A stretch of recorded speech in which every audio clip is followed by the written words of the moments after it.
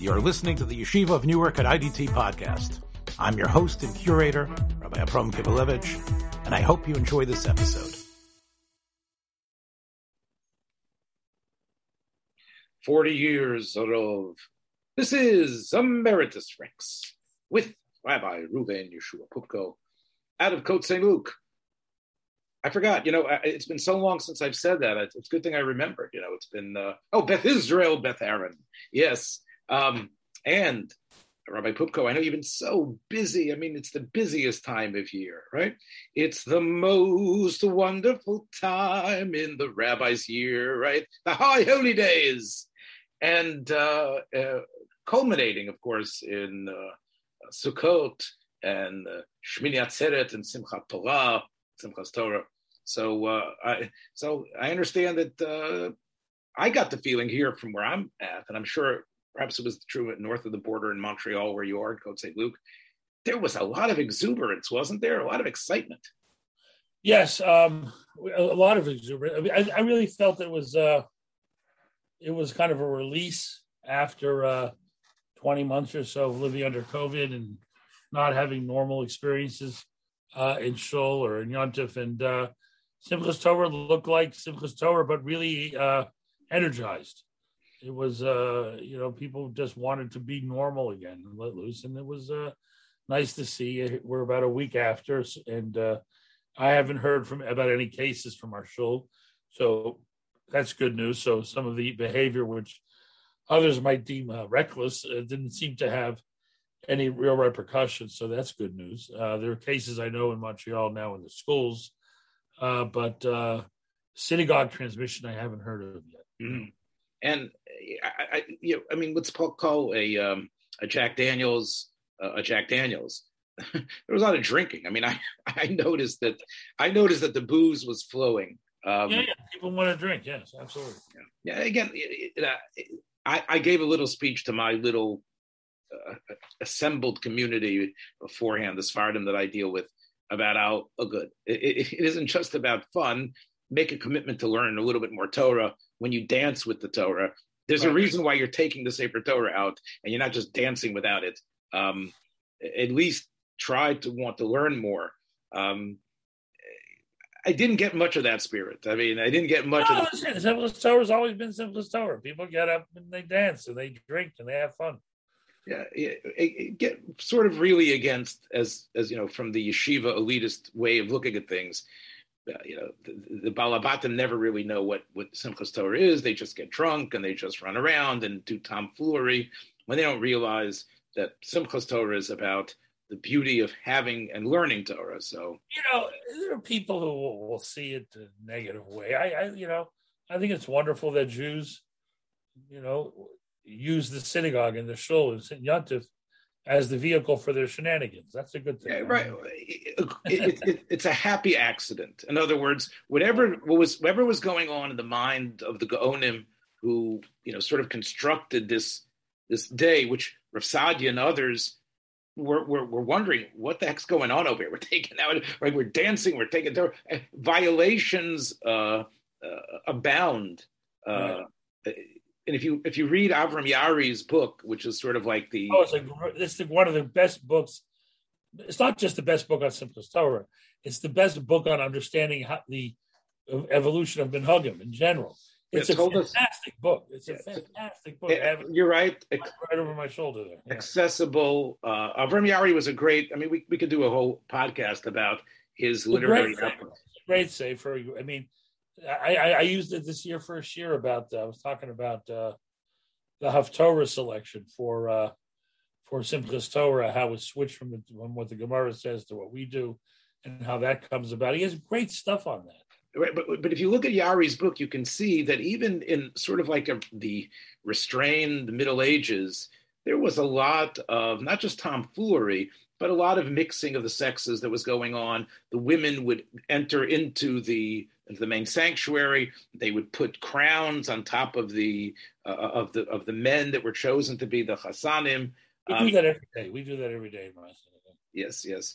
Sort of like, remember the old margarine commercial, like when you get like a crown on your head. But My point is that Simchas Torah was always, it always has, as Yari's book points out, it's anomalous in terms of what holidays in the Torah or in the rabbinic world is. A lot of stuff that was sort of, you would consider beyond the pale, but like a yo-yo, you could pull it back and then things are back to normal, hopefully, right? I mean, after that day... nothing egregiously wrong happens. I mean, we still daven, we still keep Yontif, we still do the Kriyas Torah. People are a little exuberant. Well, again, I don't want to be the shame boy. You're like a school marm today. You're like you become a disciplinarian. I mean, this is not. I don't know. Yes. Well, the Rambam does say that was one of the reasons.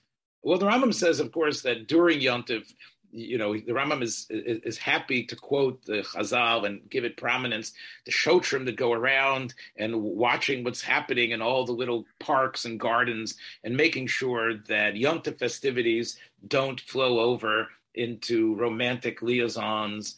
And the poskim say, like the Rambam, that's one of the reasons why many communities, as you know, I know you're a big lover of minhagim, they have bahab, right? That's part of the reasons why, as we're going to have, I think, starting next Monday. I believe Bahab is generally referred to as the single most ignored Jewish ritual today, but we know that it was instituted based on what have we done over Yom Tov? What sort of things? I understood it as a time of penance for women who didn't cook enough food or the quality wasn't up to snuff. You do remember, though, going back, as part of this program is always our great nostalgia and Nirvana trip back to 400 Mount Wilson Lane. You do remember? We did Bahab in Yeshiva. Yes, which I never had seen before. I mean, I had never heard of Bahab. Bahab, what is Bahab? Like, we walked in there and it was like, Slichos, what's happening here? Where did they come up with this stuff? Yes. It is still the Yeshus Torah Luach, I have to say. Yeah. And even, again, it's obviously withered away, but in yeshiva, it was there, and it was added a little more time to davening. It's always, I mean, it just anyway. Yeah. Yes, and what's strange is that based on what I'm saying, the Balabatim probably needed more than these. Does any shul in the world do Bahab? I would assume in Eretz Yisrael it's very common, in the yeshivas it's common, and the question is, how much energy can you summon up after, especially if you're a Sephardi, at 40 days of Slichos? How could you, even if you just went through Yom Neroyim, how are you able to once again, get that serious mode?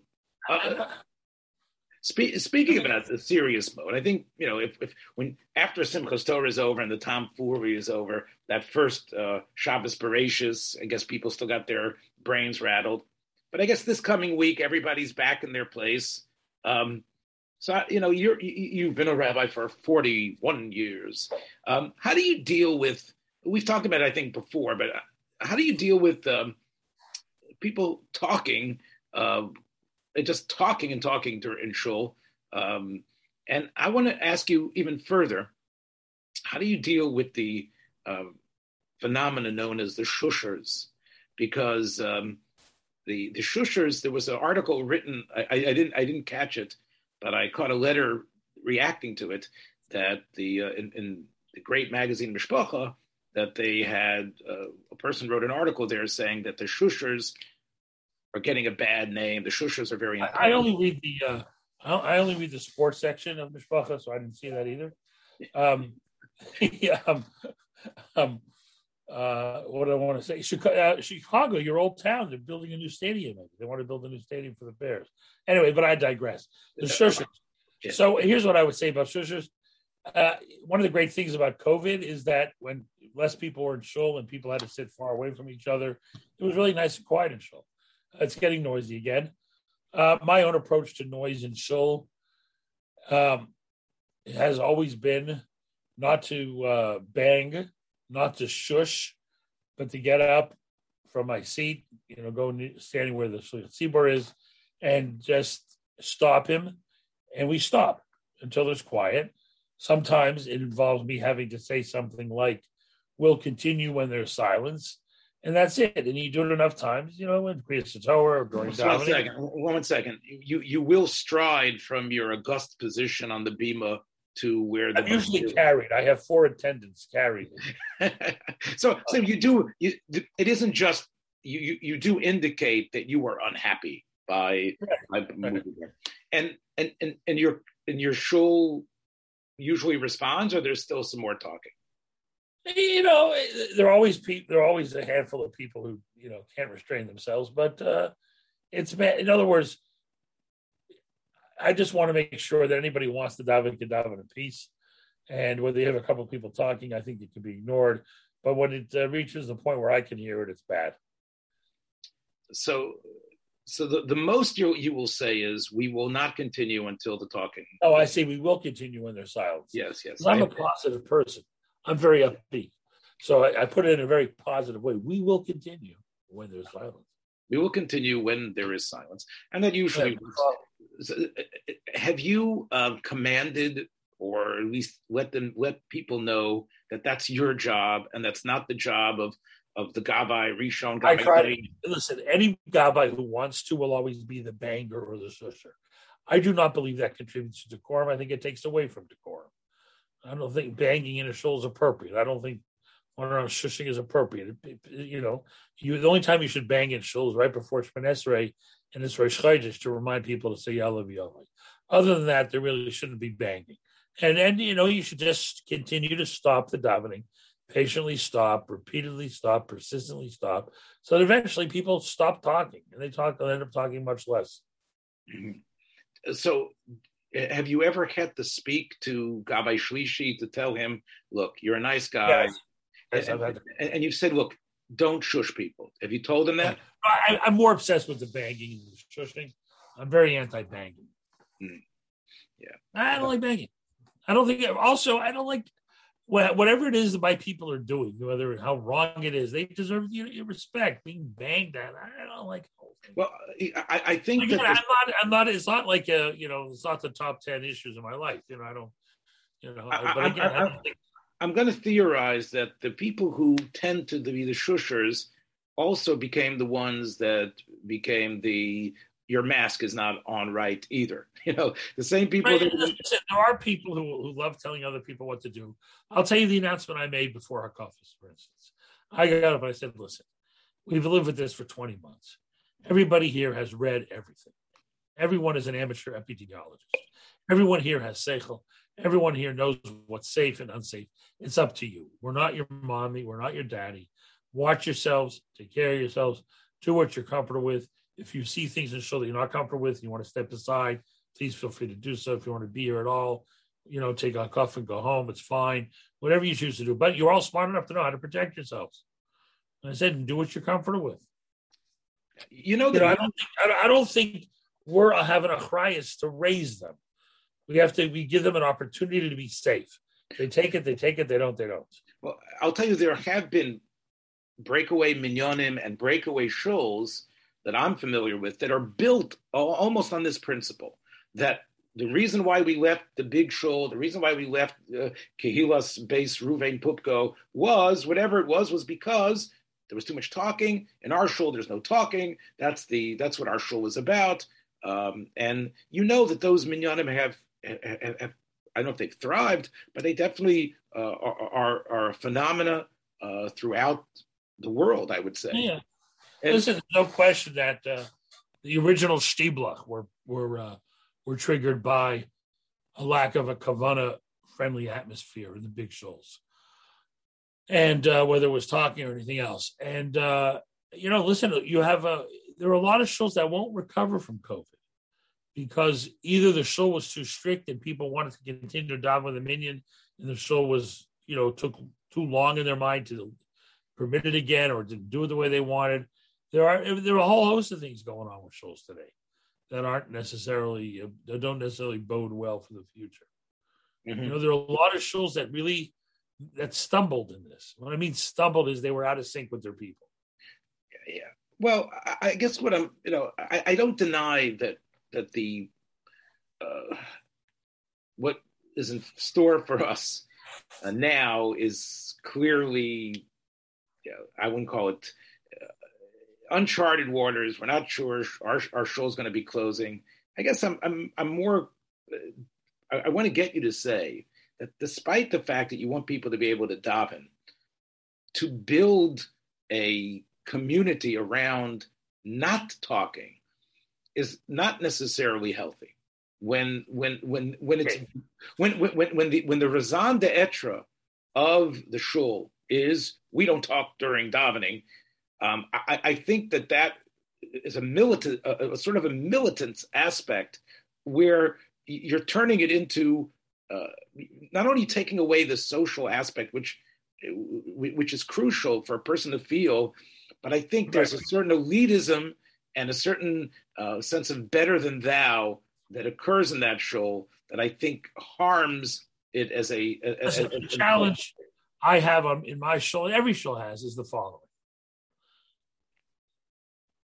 No city outside of New York is big enough to have sustainable shuls for each little niche of the Orthodox world.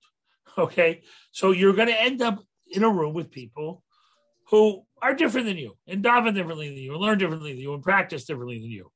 The question is, what are people willing to sacrifice and compromise on for the sake of Kehillah? What are people willing to do? And 50 years ago, they were willing to do a lot. Today, they're not willing to do anything almost, where everybody has to feel 100% comfortable with everybody else in the room. You see this in chinuch also, by the way, but that's a whole separate subject. In other words, are we willing to give up anything in order to I don't know, I'll use the camouflage of Roivam Hados Melech, or to have a sense of Kehillah, where you daven with people who have a black kippah, even though you have a kippah sruga. Where are you who aren't as fastidious about decorum as you would hope everyone would be, right? I mean, are you're davening with people who leave during the haftarah for a kiddush club, and that bothers you? Are you willing to daven with those people? And I would say that Kehillah, Achdus, is a value, right? There are other values. And the problem is that the values of Achdus and Kehillah have been diminished enormously. They're not valued anymore. And everyone feels 100% right and self-righteous about creating a niche minyan that is stricter on decorum, not as strict on COVID, this and that, whatever it is. And abandon the notion of Kehillah. I mean, it's a tragedy. It really is. What I would also say, if you could create, as you could, a big Kehillah, and that a group comes to you and says, it bothers me the amount of talking. I think what you could do, and this was done in a shul that I was familiar with, was there was a certain part of the shul where those people who weren't interested in talking would sit. And there was another in the back, you had people that would talk. And even though that's an imperfect union, but it could work. That's a solution. That's a wonderful solution. And I mean, the joke, when I was, I remember one of the jokes, a guy the only Shooshers joke I'm familiar with is a guy gets up in the middle of Kriyas and Torah, bangs on the table and says, please, everyone, be quiet. I can't hear what the guy next to me is trying to tell me. Well, the deals and things that are worked out in shul are definitely immense. The Nish Shabbos Geret joke. You know what I'm talking about? The Nish Shabbos Geret sale of I think it's a sale of a car. I don't think something like that. Listen. Tefillah is tough. Having kavanah and tefillah is not easy. If you're a productive yeshiva in the right atmosphere, you know what it is, you know how to practice it. But it doesn't. Not everybody has the background, the chinuch, and not everybody is able to sustain it. And it's hard. It's hard, and we have to recognize that. But we have to balance imperatives. Yes, shul needs to be quiet. Davening needs to be quiet. Needs to be respected. But also, kehillah, the idea of killing, keeping people together, has to be respected.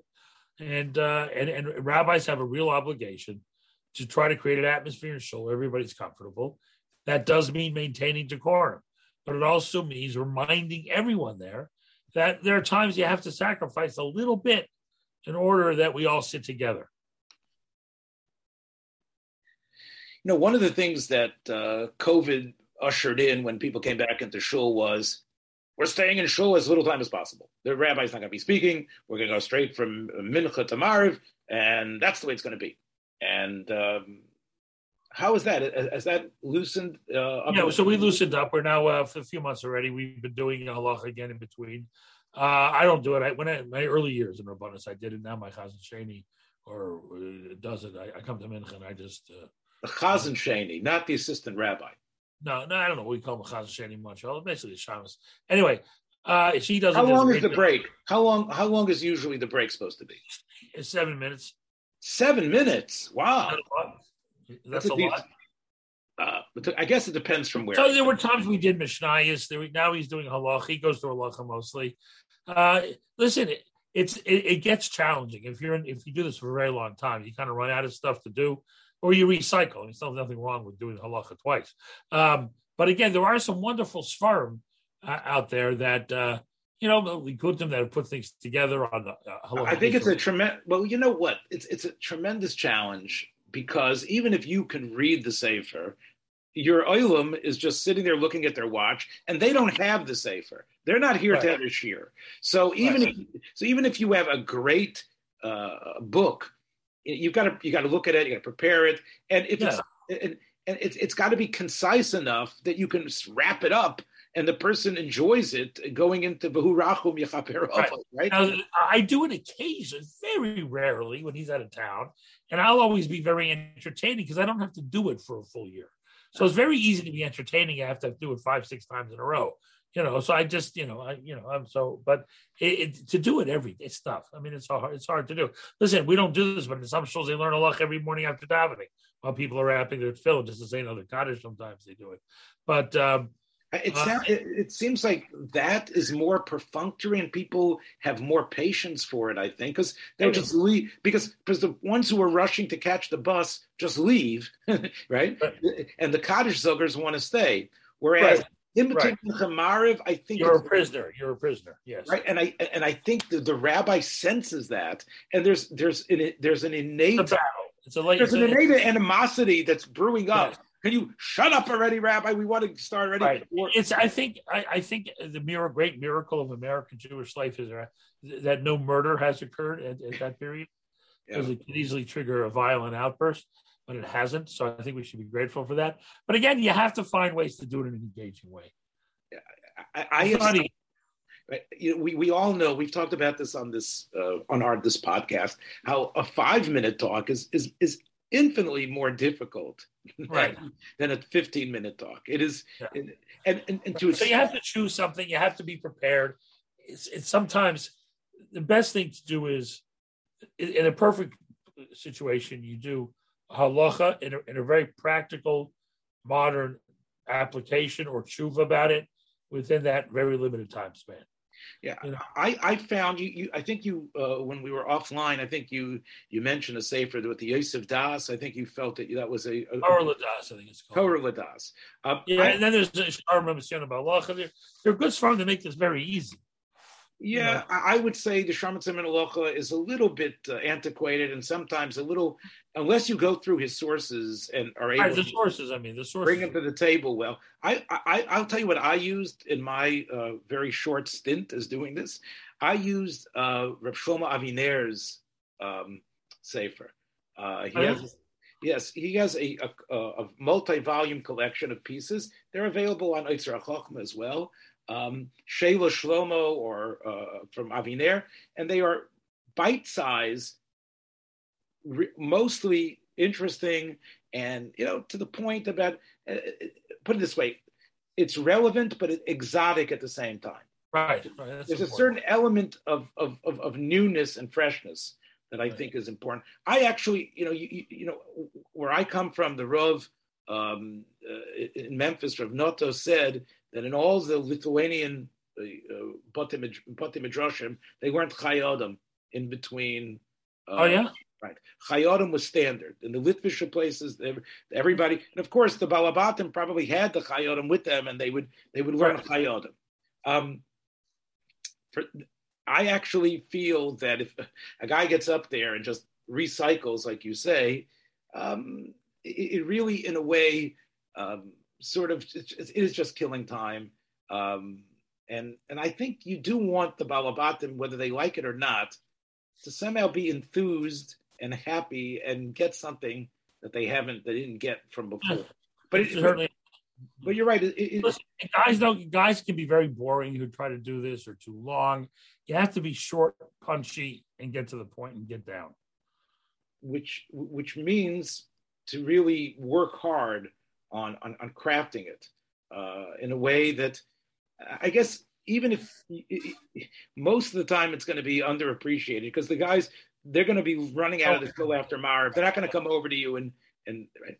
But that one or two guy who might linger and say, I really like that idea. Yeah. I thought that was okay. There's another option, of course. I mean, the reason for the break is to halachically satisfy the idea of davening Mariv late enough. Is that the reason, or is it to? I always understood it as Shkia, maybe Shkia, but like let's push Mariv a little bit past Shkia. So this way, it's less of a suffix whether you were Yotze Kriya or not. Yeah. So because again, there's in Shulchan Aruch it already speaks, of course, about, as you said, a Dvar Halacha after davening. Doing it after davening is obviously not going to work, right? No. That I can tell you because I give a shiur right after davening now, and I make a big announcement and say, everybody come and sit and learn. We're learning now. And everybody basically very unceremoniously walks by without even tipping their hat. They're just, let's get the heck out of here. I think that's that's unfortunate the way that works. Tell me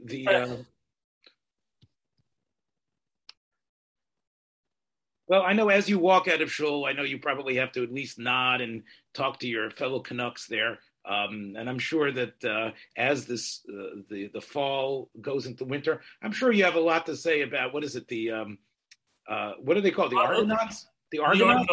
The Montreal Alouettes. Oh, the Alouettes, right? And it was nobody in my Shul follows the Montreal Alouettes. Everyone follows American football. We have Cowboy fans, we got Steeler fans, we have Packer fans, Giants fans. We don't have any Alouette fans. So basically the CFL is a complete total joke, right? Unless you're, I don't know, some people, nobody I know. Everybody I know is following American football. I see. Everybody.